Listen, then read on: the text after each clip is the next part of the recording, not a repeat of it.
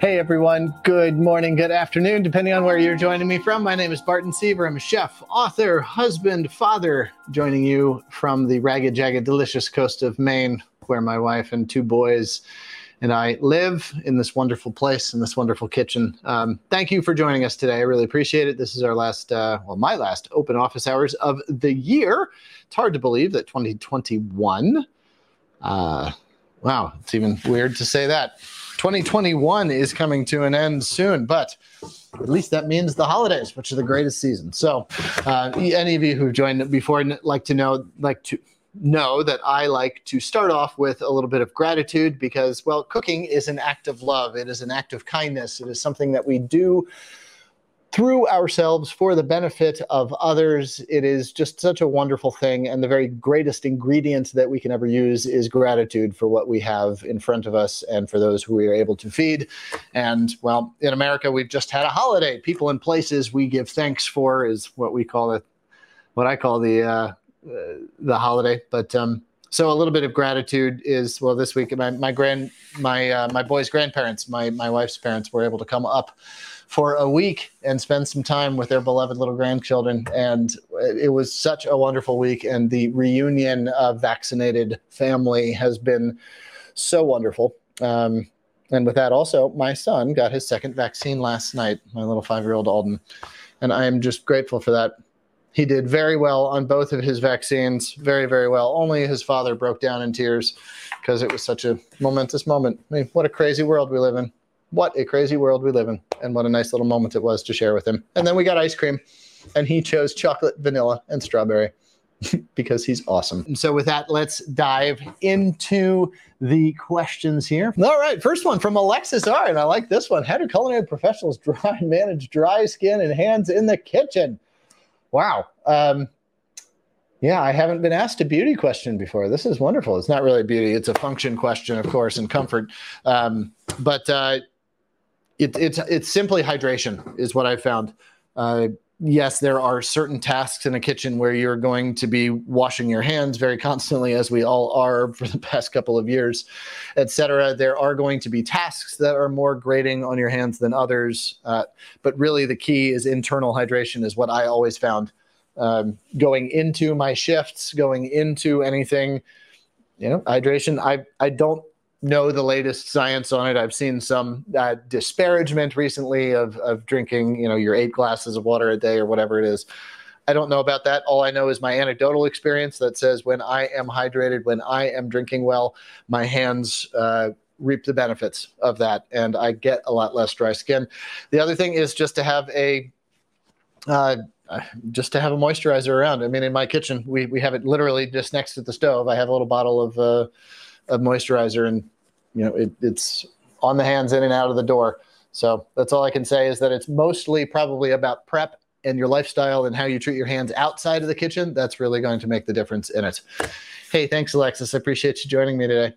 Great question. That was fun. All right, from Mary M. Hi, friend. I'm wondering if you could explain the difference between the term chef and cook. Ooh, getting into the social hierarchy of kitchens here. So traditionally, those terms, well, cook not, but cuisinier, which is the French terminology for cook, gets handed down from the French brigade system, which is sort of the I wouldn't say universal, but a most often employed system of management in classic French kitchens, where you have the executive chef or the grand cuisinier. Then you have various underling chefs, sous chefs, chef de parties, and then cuisiniers or cooks. So typically, chef is a term that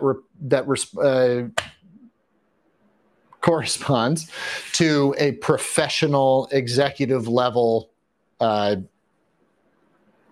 culinarian, right? And that a cook is both a sort of entry level position, the one on the line doing the work, but also sort of the person at home who is doing the cooking is the cook. So it implies both a sort of entry level professional position as well as the universal experience of the home cook. But you'll also hear people referred to as a home chef, etc. So here's the thing. There's a little bit of history behind these terms. There's a little bit of pomp and circumstance in it. If you call a chef, a haughty, egotistical chef, a cook, they might not like it. That's on them, not on you and your vocabulary. But yeah. So there you go. A little bit of a roundabout answer, giving you a little bit of history to it. But ultimately, yeah, there's sort of more honorifics than anything else. All right. I hope that helps. Thanks, Mary. Appreciate it. I'm also curious why you would ask that question. I'm wondering what sort of context that came up in which that was a debated point. So maybe around the Thanksgiving table. Who knows? But if you care to, share that with us, please. All right, from Sherry B. Excuse me. Hi there. Nice to see you again. I hope you had a lovely holiday. I did. Yeah. Am I still working and traveling the world as an explorer for National Geographic Society? Any documentaries about your work with them? Well, thank you for asking. So as part of my bio, when I left restaurants almost over 10 years ago now, I had the opportunity to step out into the world as an explorer for National Geographic, and my work focused on sustainability of marine food systems and their impacts, sort of macro impacts on public health. Did a lot of work around sustainability with consumers, around sustainability, heart-healthy omega-3 fatty acids in the populations that need those in their diets, as well as maternal health around omega-3 fatty acids, as well as toxicity concerns, specifically methylmercury. So a lot of that work, I wouldn't say it wrapped up, but rather it evolved, as well as the National Geographic Society. So I was an explorer, I was a fellow, and was very active there for about 8 years, 7 or 8 years. And then sort of the scope of work that I was doing, I wouldn't say it ended, but it sort of took a different path. I also took a position at Harvard, which became my principal focus, where I was the director of the Health and Sustainable Food Program at the Center for Health and Global Environment at the Harvard T.H. Chan School of Public Health, which is a ridiculously long name for anything. But anyway, so all of this to offer up a little bit of bio to those of you who don't know, and to give some context to Sherry's question here. So I am still in the family as an explorer at National Geographic, but I am no longer sort of under active protocol there, active work or any projects. And some of the work that I had, most of it was really with the Society, which is not National Geographic Television or media. So a lot of it was sort of undocumented, if you will. But yeah, so there was a series that we did. A very young, very naive little boy, Bart, did a series called Cookwise with National Geographic, which was really fun. I think there was 8 episodes or so, and you can find that on YouTube. I haven't thought about that one in a very long time. Wow. I also had a TV show called In Search of Food, which, Sherry, you might go back and find. I think that those are on YouTube as well. In Search of Food, Barton Seaver. If you just Google that, it'll probably come up. So I'm sorry, not to just give you all a list of things I've done, but rather to say, Sherry, to answer your question, it's not National Geographic stuff necessarily, but it is out there. It is part of my early work around sustainability, and I appreciate you asking. And for the rest of you, I appreciate the opportunity to share a little bit more about myself. Thank you, Sherry. It's kind of you. Appreciate the attention. All right, from Mary Ellen B. Hi there, friend. Working through knife skill segment of the pro course, struggling to keep knife against my knuckles as I rock my knife. Working through lingering effects of left side paralysis. Oh boy. Is it absolutely necessary that it's right against for success? Well, I'm sorry to hear of your troubles, but I'm glad that you are progressing through that. No, it is not absolutely necessary. Up against the knuckles is really key for safety, really more than anything else, and for consistency of cut, because it just gives you a non-variable, which is you have that solid surface against which to press, whereas the knife moves and the whatever you're cutting moves as well. And so this becomes your central sort of point of control. It does not have to be right up against it. In fact, really the point of this is to maintain a firm grip on whatever it is you are cutting. The one thing I would suggest is that if you do have space between your knife and your knuckles, definitely have your knuckles up if you can. Don't have your fingertips out, right? It's very hard to cut something vertically with the knife. it's very easy to cut something perpendicularly, right? So as best you can, have them vertical to hold, and then hold the knife wherever is most comfortable to you. And if any of that is of concern, consider just trying to, there are a couple of knife guards out there. I'm not familiar with them, but check them out. And if there's one that could potentially help by sort of giving you added leverage with your ability of your left hand, but also to keep you safe there and to control that, I might suggest taking a look at that. But hey, I appreciate you being a part of the Ruby family and for all the work that you're doing and progressing through knife skills. So go get them. And thanks for joining us today. Thanks, Mary Ellen. All right, from Mary M. Again, you're learning to become an instructor for whole food, plant-based foods. And I was just curious about these titles. Oh, of course. Yeah, well, thanks. I appreciate you handing us that context for that. That was for the context for the chef or cook title. So if you're going to be an instructor there, Mary, I would definitely adopt the chef title, as it just conveys a greater level of achievement, but also conveys a professionality to it as well. So there you go. Chef Mary M. It's got a nice ring to it now, doesn't it? Go you. Good for you. Appreciate what you're doing. All right. From Chris. Hey, friend. Nice to see you. Noticed in an ATK America's Test Kitchen cookbook salmon recipe, the nutrition information per serving distinguished between farmed salmon and wild salmon. And the farm was significantly higher in calories per serving. Can I elaborate on this, especially around what the farmed salmon are being fed? Well, Chris, you come to the right person now. Yes, I do have an answer for you there. The reason why is that farmed salmon tends to be a lot higher in fat content than wild salmon, specifically when you get into some of the leaner of the wild salmon, such as pink, sockeye, and chum salmon or kita salmon. Coho salmon is a really nice balance. King salmon is very fatty, so those are the 5 wild species.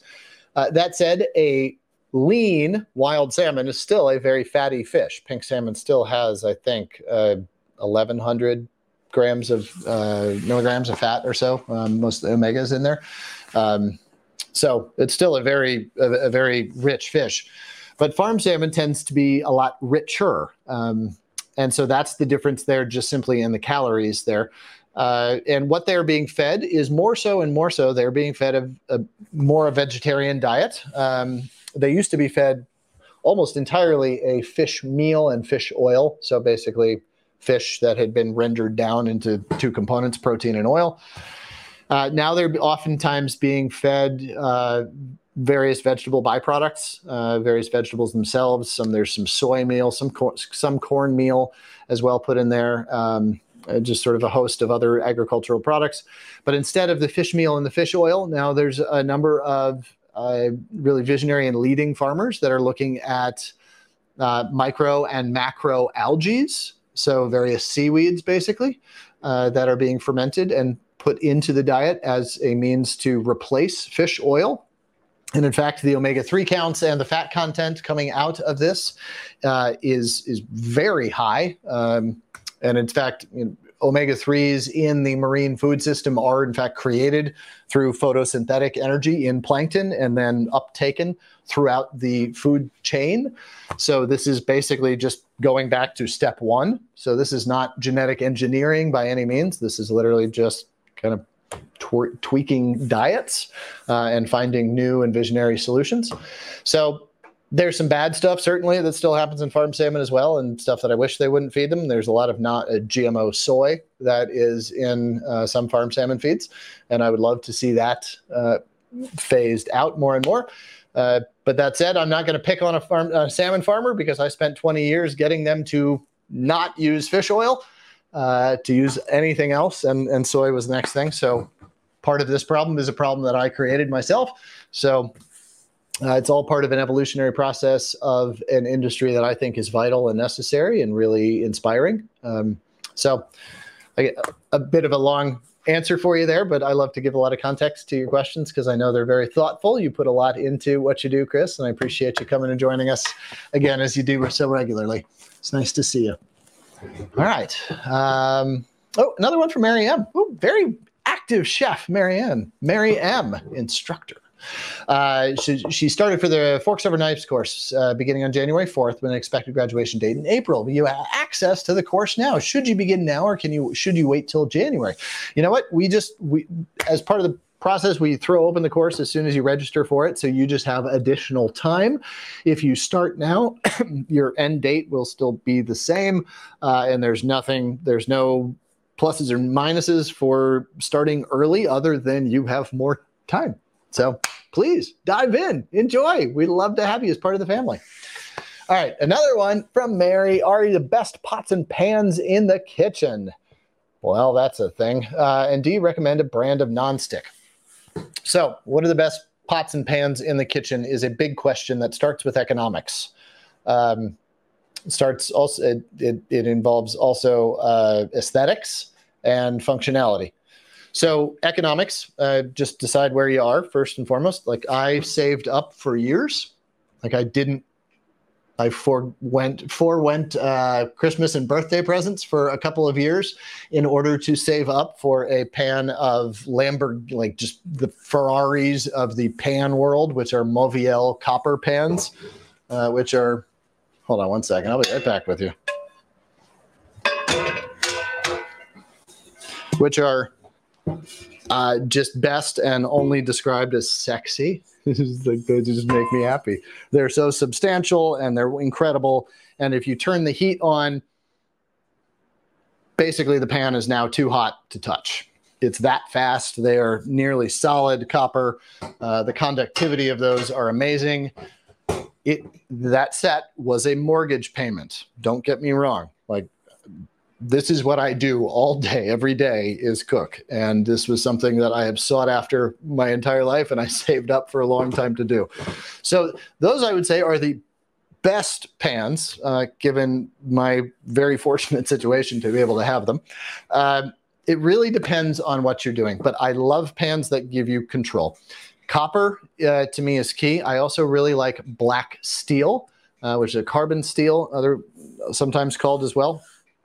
Those are sort of naturally non-stick, but they're non-stick at a lower temperature than, say, a cast iron would be. They're also very easy to maintain, and I think they're also very elegant and beautiful. They're also relatively inexpensive. You can get a really good one for $30. You know, I think the most expensive ones that I have might be $50 or so for a nice big saute pan. So something like that, but those are saute pans really that you would use.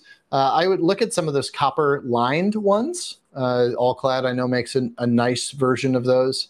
And then in terms of, you know, heavy bottom pans, I have a whole mixture. So I have this copper set, and then I have a bunch of, and I'm very fortunate for this, and these were given to me as part of one of my cookbooks.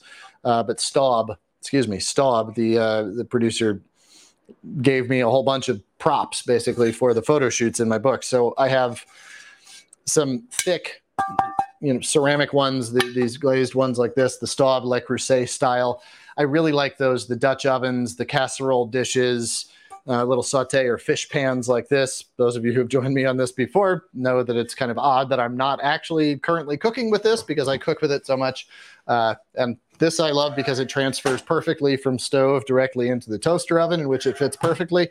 And I really like pans that generally can do that can transfer from top to bottom, you know, stove top to oven seamlessly. That's a big thing for me because I oftentimes will finish whatever I'm doing. I'll start it in the stove and then I'll finish it underneath to give me space and mental space too. So that's that. But again, Mary, it sort of comes down to budget. I mean, if you're willing to drop $1,500 and outfit yourself in this really totally great situation, go with Staub. Look at some of the Moviel lines, Mauviel. You know, the All Clad pans are very good. Then when it comes to the non-stick, I would say Misen. Misen.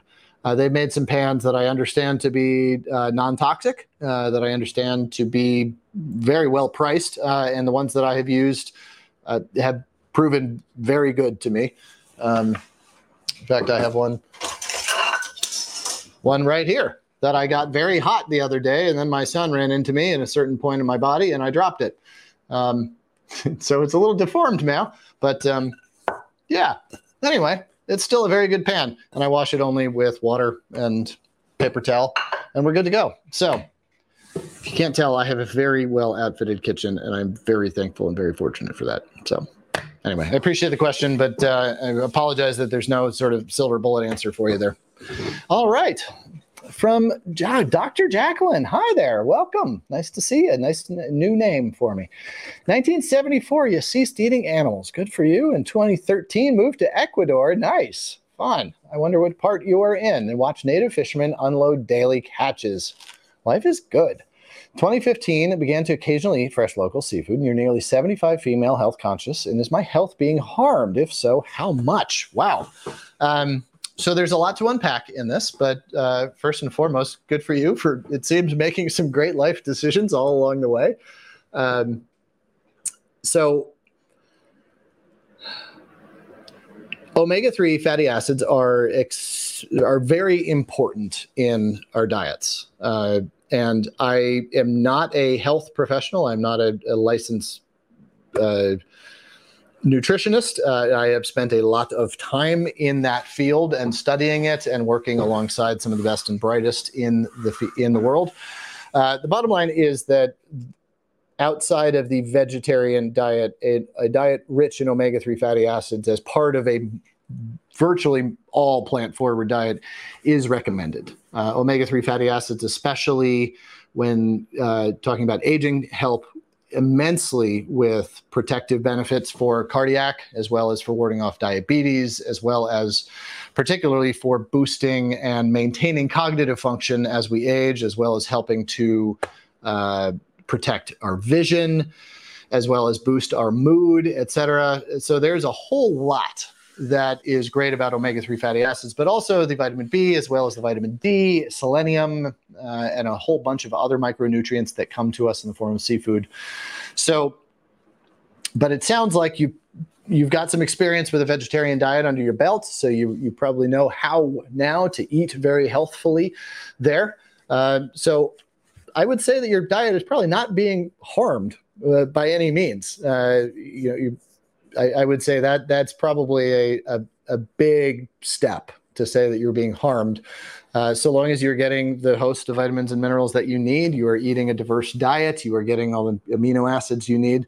A little bit of seafood here and there is only going to contribute in positive ways. So I would say that really the key oftentimes when you hear about omega-3s, most often you're hearing about them in the traditional American diet, which is very heavy in red meat. And so the attendant benefits of increasing omega-3s in your diet are also oftentimes dependent on decreasing your consumption of red meat. So in fact, when you decrease red meat consumption 2 times a week and increase consumption of omega-3 fatty rich acid seafoods like salmon by twice a week, basically we're swapping out 2 meals for 2 meals, there's an attendant 36% reduction in cardiac mortality incidences. When you look at overall mortality incidences, it's about 17% reduction. So those are pretty drastic numbers. But again, that is relative to reducing red meat as well. So I would say there is no harm being done. I'd say you're probably on a really good path, but that seafood, especially those rich in omega-3 fatty acids, is a great idea for all of us, but who choose to consume seafood, but especially for those of us as we age.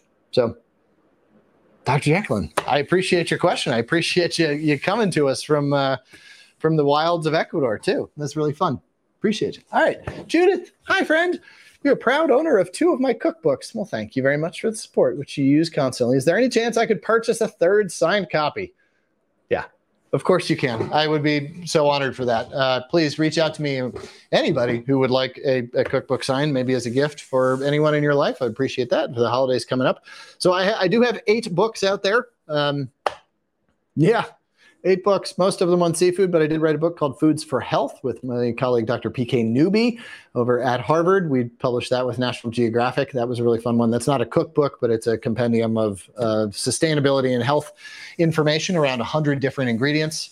That's out there in the world as well. I have a National Geographic Kids cookbook that I wrote as part of my work with them. That's still out there. That's a really fun gift. But for any of you who are interested, and Judith, thank you for the question and the ability now to open the door to this. Drop me an email, barton@ruby.com, and I'd be happy to make arrangements for you. And it's kind of you to ask. Thanks, Judith. All right, another Judith. Hi, Judith N. I'm cooking for one. Awesome. Do you have any organizational suggestions that help me have variety in my meals? What kind of containers do I use for freezing?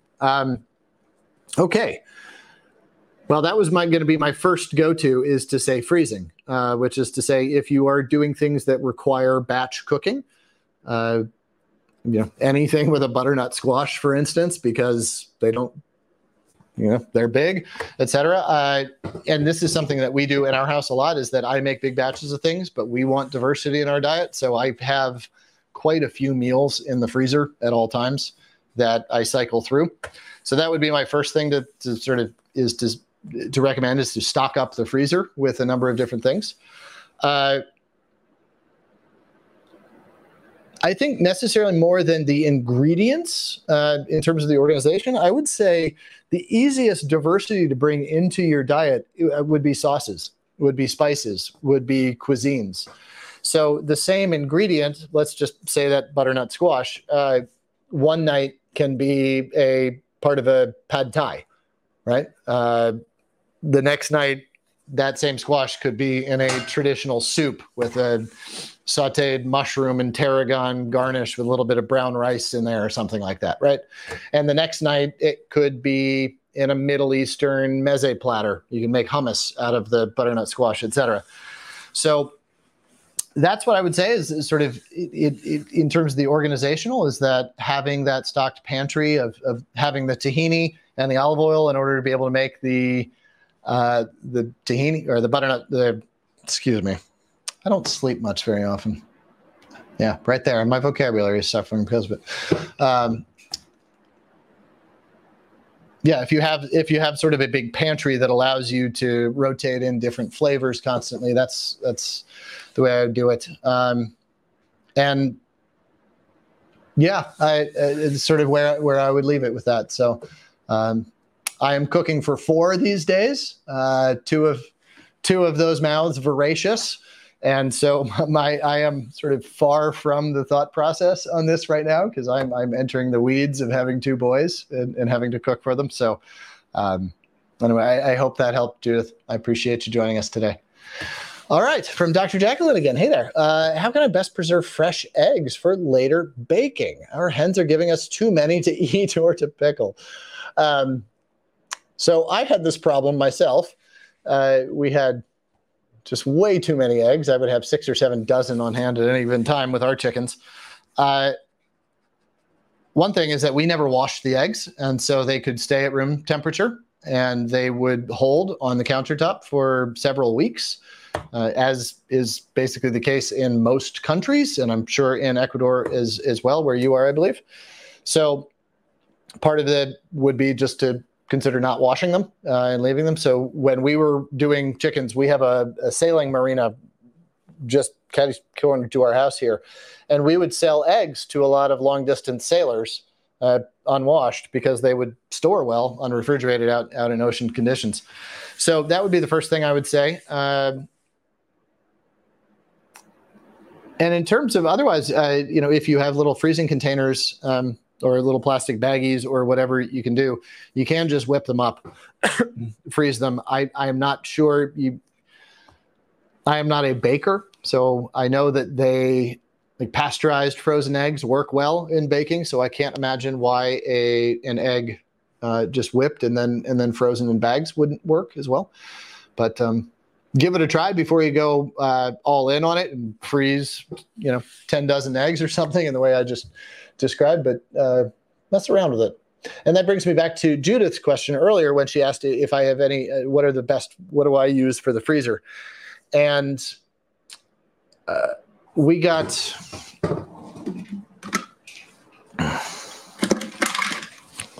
what do I have for the freezer?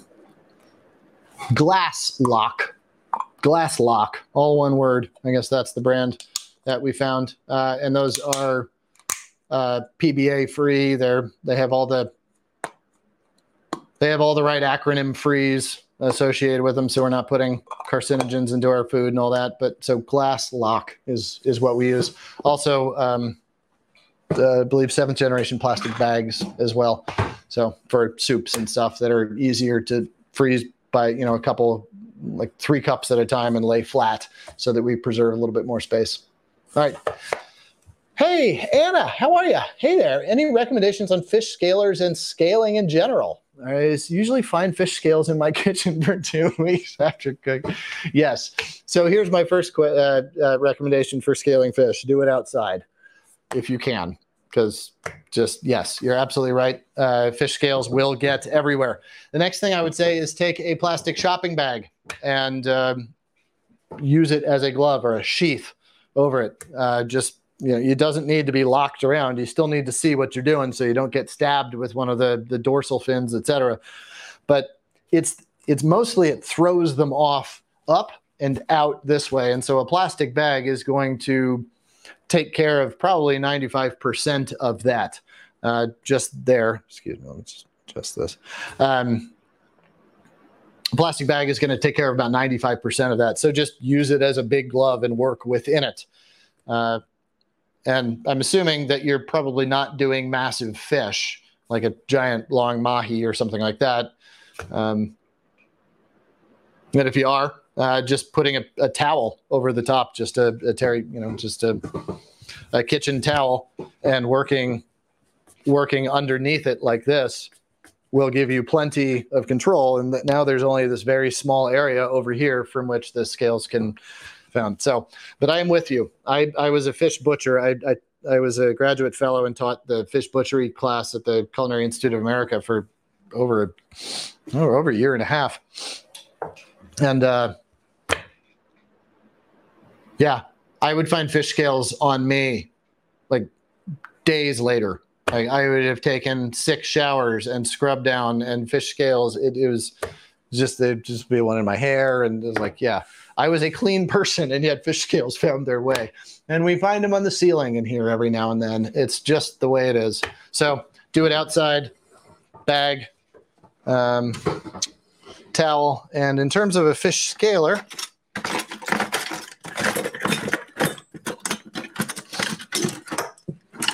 you can use the back of a spoon, but I like these very much. This is a Japanese fish scaler. I think I found this down in Chinatown somewhere, which I know is not Japanese, but it was a Japanese store down in Chinatown, I believe in New York, maybe in San Francisco. But what I like about this, you can see the combed or toothed edge. Those are not sharp by any means, but they are perfectly spaced.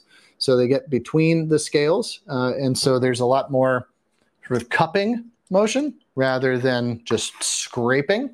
And that is a recommendation I would make, is also you're trying to lift. And when you do that, you're also helping by lifting them. You're not shooting them, right? So you're actually helping to make it a little cleaner. But by kind of scooping up like this, it's not this exaggerated motion. Just always be working up. The reason why is that if you're working down, and I'm just going to turn this over so I don't damage my cutting board.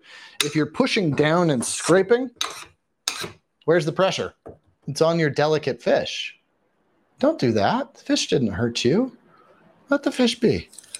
Just cupping like that, just slightly. Always be thinking about moving off the fish rather than trying to move into it is the way to do it. And this thing here, I think this cost $6.99, $7.99. It's lasted me many years, far longer than the label printing on it did, either the wood or on the metal.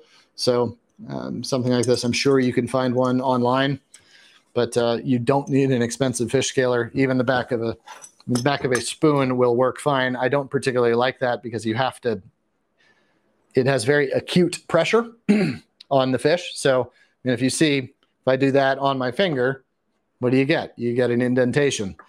You're going to damage your fish this way. That's another reason why I like this one, is that it's broad, and so it spreads the pressure, any pressure you put on the fish, out greatly. There you go. Thank you. Appreciate the question.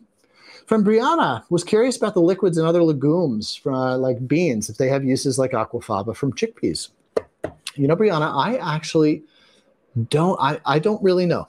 I assume that they would, as the nutritional profiles of many beans are more similar than not. So I would assume that there would be some great nutritional and sort of culinary benefit to using them.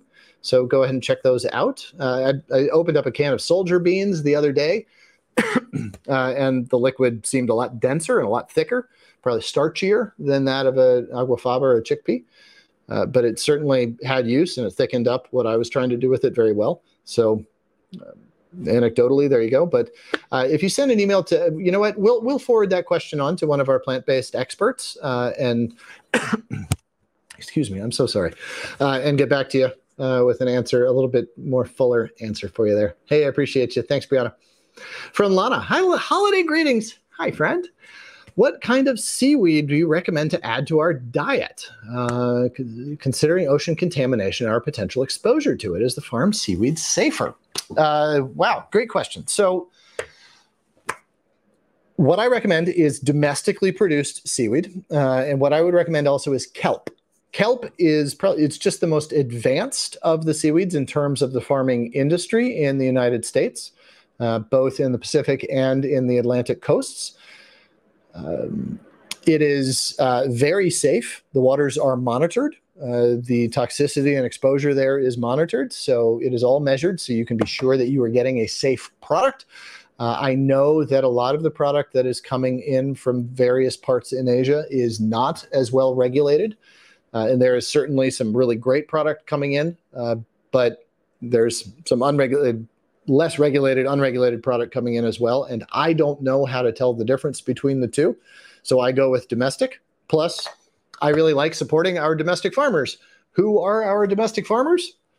It's my neighbor, literally right there. So, oh, and my other neighbor, literally right there. And the woman that walked by my house and I waved to just before this started. So if you buy Atlantic Sea Farms kelp, you are literally supporting the three people that I just spoke about here on the coast of Maine. It is a brilliant product. It is available fresh and fresh frozen, really, which is an absolute analog. So fresh straight out of the water and straight out of a bag from the freezer is going to be exactly the same, just by virtue of how the leaves or the cellular structure of seaweed is. For example, seaweed grows here in Casco Bay in Maine a meter a week, 2 meters a week, even in February, when the water temperature is literally lethal, and the air temperature is negative 20 degrees, and this stuff is still growing. It's meant to freeze and be in very, very cold temperatures. And the cells are on the outside rather than on the inside. There's not a sort of vascular system because they absorb nutrients directly from the seawater around them rather than plants, which pull them up from the roots. So there's less sort of structure to freeze and to break and to be damaged. So frozen kelp from Atlantic Sea Farm straight out of the freezer is incredible. There's puree that's great for smoothies. There's like a chopped cut, which is great for sauces, pestos, etc. There's also a slaw cut, which is great for adding to coleslaws or sauteing, etc., and a leaf cut as well. The women, the brilliant visionary women who are behind Atlantic Sea Farms are good friends of mine and very much admired heroes here in Maine. So check them out. They also have some wonderful fermented products. They have a sea chi, which is like a kimchi, a fermented version, as well as a sauerkraut that involves kelp too. So check those out, please. That's what I would recommend. But other forms of domestic seaweed that I would really recommend, dulse is another one. It is a red algae. And it has a completely different flavor profile, and you can find that mostly wild. There's not a lot of commercial farming of that right now, but I trust those sources. Maine Coast Sea Vegetables is a great one for that. All of this can be found online. And I would also recommend that I wrote a book on seaweeds called Sea Greens Superfood. And if you Google it, it's now out of print because oddly enough, not a whole lot of people wanted a book on seaweed. Anyway, I'm not offended. Anyway, but that book is out there, and my colleague Katie and I put a lot of research into that. It's a fun book with a lot of great recipes and information about how to get it into your diet. So though it is out of print, there's still several thousand copies out there in the world. So, hey, I hope that helps. And Lana, thanks for your question and joining us today. Appreciate you. From Jackie, hi, Chef. Was wondering about oven placement. When it's best to cook things on the top shelf or the bottom shelf or the middle, especially if using more than one baking sheet at a time. I often end up burning my baked goods. Thanks. Okay, Jackie. Well,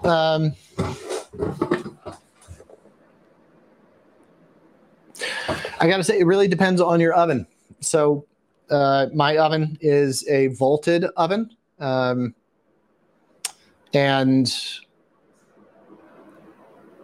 yeah, it's a little tough to answer. So whenever you have anything on a baking sheet, you are blocking heat, the rise of heat, right? So you're creating an obstacle around which and then over and undulating that heat must flow.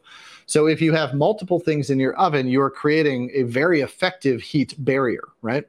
Where the heat is going to rise, hit, and then sort of pool beneath it as it creeps up the sides. So you're creating a different environment or ecosystem in which the heat reacts, especially when you have multiple layers of impediments to the heat rising is going to be really difficult. So one thing, if you're burning your baked goods, I would bake less of them at one time. It also sounds like your oven might have some hot spots to it. All ovens do. Even very well calibrated ones will have just if you're pushing heat into a box, there's going to be some areas that are just going to behave differently than others just by thermodynamics. So all ovens have some hot spots. Trying to figure those out and then rotating your baking sheets, turning them, a quarter turn, a half turn, etc., or even switching sides with them if you have two sheet pans on the same level. But generally, when you want super high heat, you go towards the top because that is where the heat is going to settle. That's also oftentimes where your broiler unit is. And many ovens these days have dual heat functions where they will heat from both top and bottom. That's where you go to get hot. That's where you go to get color. That's where you go to cook quickly. On the bottom, I have found that that's where things cook via contact with the sheet pan more than sort of with the oven, right? Because the heat rises, heats that sheet pan, which is metal and conductive, very quickly. And so you're kind of acting a little bit like a saute pan at this point, right? You're in direct contact with the pan that's transferring the heat. Heat then undulates over. So I find for the most even and sort of moderate cooking is in the middle, where you get the influence of both the rising heat as well as the undulating heat. Hope that helps for your science lesson. There you go. Appreciate you, Jackie. From Daniel P. Hi, friend. How do you store and organize your recipes at home, at least? Get ratings from family members. Wow, that's a good one. Well, just to be honest, I don't. I don't really cook from recipes, and when I do, I cook them from books. Most of my books are pretty well dog-eared, but I'm also lucky that I get to spend most of my days thinking about this stuff, so I kind of keep it top of mind. I don't know. That's kind of a fun question. Maybe someone else here has maybe someone else in the class here has something to contribute to that better than I can. So we'll wait to see if somebody else chimes in. Please do. All right, another question from Daniel. How do you change your cooking method for copper pan versus stainless steel pan? I cook with no oil, if that matters. There's really no change to the cooking method other than the responsiveness of the heat. Copper is the most conductive of all metals, and so it's just going to be the most responsive. So basically, let me rephrase your question here. Do I take a different route to the store in my Lamborghini or in my Ford? And the answer is no, unless you want to take the fun route and go with your Lamborghini a long way, right? And get there at the same time. So it's sort of just the performance of the metal, not the function of the metal, really, that matters in the end there. Oil or no oil. Cool. Good question. Thanks, Dana. Jacqueline, hi, doctor, again. You live off the grid and own a KitchenAid mixer but have no attachment for pasta or frozen desserts. What are my best options for making other pasta or frozen desserts by hand? So there are... so for pasta, there's some really great countertop, this is the model that Italian nonnas have been using forever. When I say that, just the culture there, I just immediately went back to a pasta class that I took when I was over in Italy one time with this wonderful older woman who had been making pasta by hand literally every day of her life since she was maybe 4 years old, and using this hand crank machine that seem really rudimentary, but are really very sophisticated. They are also not very expensive. I believe that Atlas is the brand that I have. It's out in my garage, so I can't look at it right now, but Atlas, I know, is either the one that I have or the one that my father had forever and ever and used. So I can recommend that one. I think they're $39 or something like that. If you can find one down in Ecuador or get one via mail. So that's what I recommend for pasta. Also, just then there's the age-old method of pasta, which is just rolling by hand with a rolling pin. A little more involved, obviously, but a wonderful way to spend time, if you ask me. And in terms of frozen desserts, I'm assuming that you're thinking about whipping here. And I'd just say elbow grease. Sorry, there's not much outside of an electric beater or a handheld, maybe even a battery-operated, stick blender, wand blender, something like that. I don't know if you would want to go that direction, but I believe that in one of your previous questions, you used the word, the plural in your pronoun when you said we live on the coast of Ecuador. I believe I heard you say that. So maybe for the frozen dessert, I would enlist some help. There you go. Forgive me if I was wrong on that there, but there you go. Hey, thanks so much for all your great questions. I really appreciate you joining. It's wonderful to have a new friend. From Daniel again, hey, I'm having trouble getting usable aquafaba from chickpeas I make myself. Too liquidy. Any tips? I don't know about that, Daniel. I'm not a whole food plant-based expert. Aquafaba is something I use, but I'm not expert on. Again, I will ask my colleague Patrick, for whom I am eternally grateful for, my colleague Patrick at Ruby, to forward that question on to one of our plant-based educator experts there to get back to you. But I'm assuming that the answer there would just be volume of water going into the pot initially, because I can't imagine there being much variance, such a huge variance in the quality of chickpea itself if you've tried this multiple times and gotten similar errant results. So, but we will get you a better answer, a good answer for this from someone else. All right. Okay. Thanks, Daniel. From Patty, is it possible to properly caramelize in a non-stick skillet? Absolutely. Heat is key there in moderating the heat. Adding it in hot is the way that I like to do it if you're not using oil. So putting it in hot and allowing that caramelization to happen quickly. I know that there's other camps that say, and Ruby itself might even say that it's to start it slowly and sort of burn into those sugars. But my take on that is that the enemy of caramelization is water, and lower heat creates steam, whereas higher heat certainly steams off the water there, but also more immediately gets to the Maillard reaction and that caramelization. So that's the way that I have always done it. And you can always lower your temperatures to get the further cooking that you need. So anyway, I hope that helps. Let's see. Okay. Thanks, Patty. I appreciate your question. From Marion, I used an app called Paprika for organizing recipes. Daniel, this is for you, for your answer here. Paprika for organizing recipes has many useful functions that help. Cool.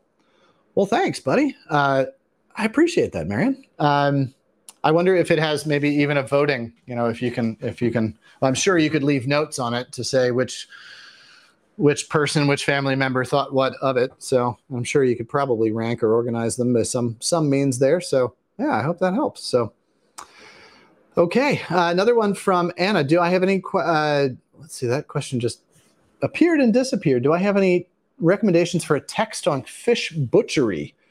Yes, I do. It's called The Whole Fish. by Josh Nyland, Niland. It's a very good book. It is a very popular book with chefs right now that are seeking to use more of each fish that we capture and cook. So there's a lot in it that, butterflying, the liver, et cetera, and all sorts of different things that you might not need to dive into yet.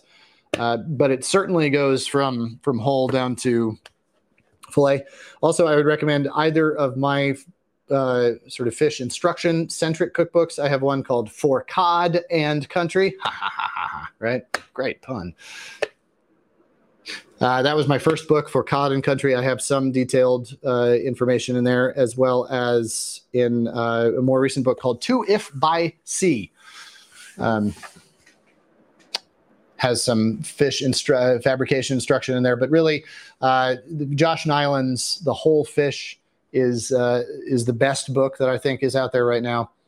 James Patterson's Fish and Shellfish books are also really great. He's one of the better cookbook writers, in my opinion. So there you go. Cool. Oh, there is the question. Cool. Well, the question also included cooking. Well, Anna, that's what I do. I write cookbooks about cooking fish. Check out all my books. And I would say very nearly that they are textbooks, especially my most recent book called Joy of Seafood, which is almost 1,000 recipes, just most of them based on what's probably in your pantry. But all my books that I had mentioned are really, that is my purpose, is to write textbooks to get people eating more seafood more often, more deliciously. So I hope you would check those out. Thanks for any support if you choose, but thanks for your question and joining the Ruby family. All right, from Mary Ellen. Hey, friend, again. I heard that the iron from cast iron leaches into your food. Is it okay to cook daily in them? I have not heard that. I also haven't gone looking for that, but I will do a Google search on that after the fact because I'm curious now. But I would also say that we have been using cast iron now for so long in this human family, ours, that I imagine it's probably just considered safe at this point. So I'm interested in learning more about that, but I've never heard any evidence to the contrary of them being safe. So sorry I don't have a direct answer, but here you go. Already done. Well, thanks, Anna. I see you did that. Thanks for jumping in on the support. All right, from Marion again. Happy holidays, of course. I enjoyed your seafood literacy course. Well, thanks, buddy. I appreciate you taking that. Well, that's just a nice message. Thank you. I look forward to seeing you in 2022 as well. So I'm not signing off just yet today, but thank you for that very nice message, and happy holidays to you and your family as well. I hope you have a most delicious few weeks ahead of you until we reunion again. From Orestella. Hi, friend. Nice to see you again. Suddenly, when I place something in the oven, excuse me, I noticed that the front of the pan is cooking faster than the rest of the pan. Interesting. I noticed this with pans on the range. One side of the pan gets hotter than the rest of the pan. Why? Interesting. I'm going to say you have a broken pan there. And I don't know how a pan would break necessarily in that way, but it seems like maybe that you have a triple ply, that there's multiple layers of metal in there, as most pans are made. They're not, single fabrication, but rather it's metal layered upon metal. And I would imagine maybe that via some circumstance, whether it was overheated or then it got banged up, as like this one did here. So I am sure that with this, I separated a few of those layers. Even if microscopically so, that will affect your heat conductivity.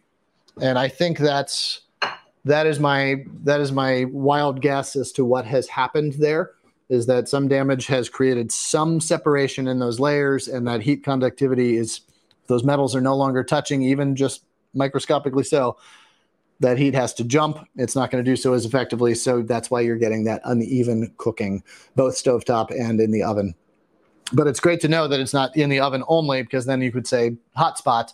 But on the stovetop, I would say that is a now flawed pan.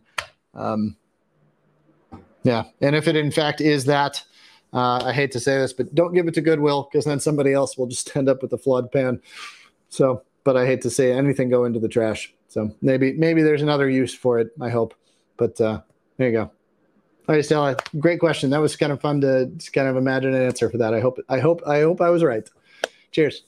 All right, and from Mary, last question of the day here. So enjoyed this open office, Chef. Thank you so much. I'm inspired. Future Chef Mary. There you go, Chef Mary. Well, thank you. That was a very nice way to sign off. I appreciate all of you. I really do. Cooking is an act of love. It is an act of kindness, and that you chose to come here today means that you have love and kindness in your heart. And I appreciate being in the company of those who do. So with that, happy holidays to you and to yours for the rest, and have a happy, wonderful rest of this 2021.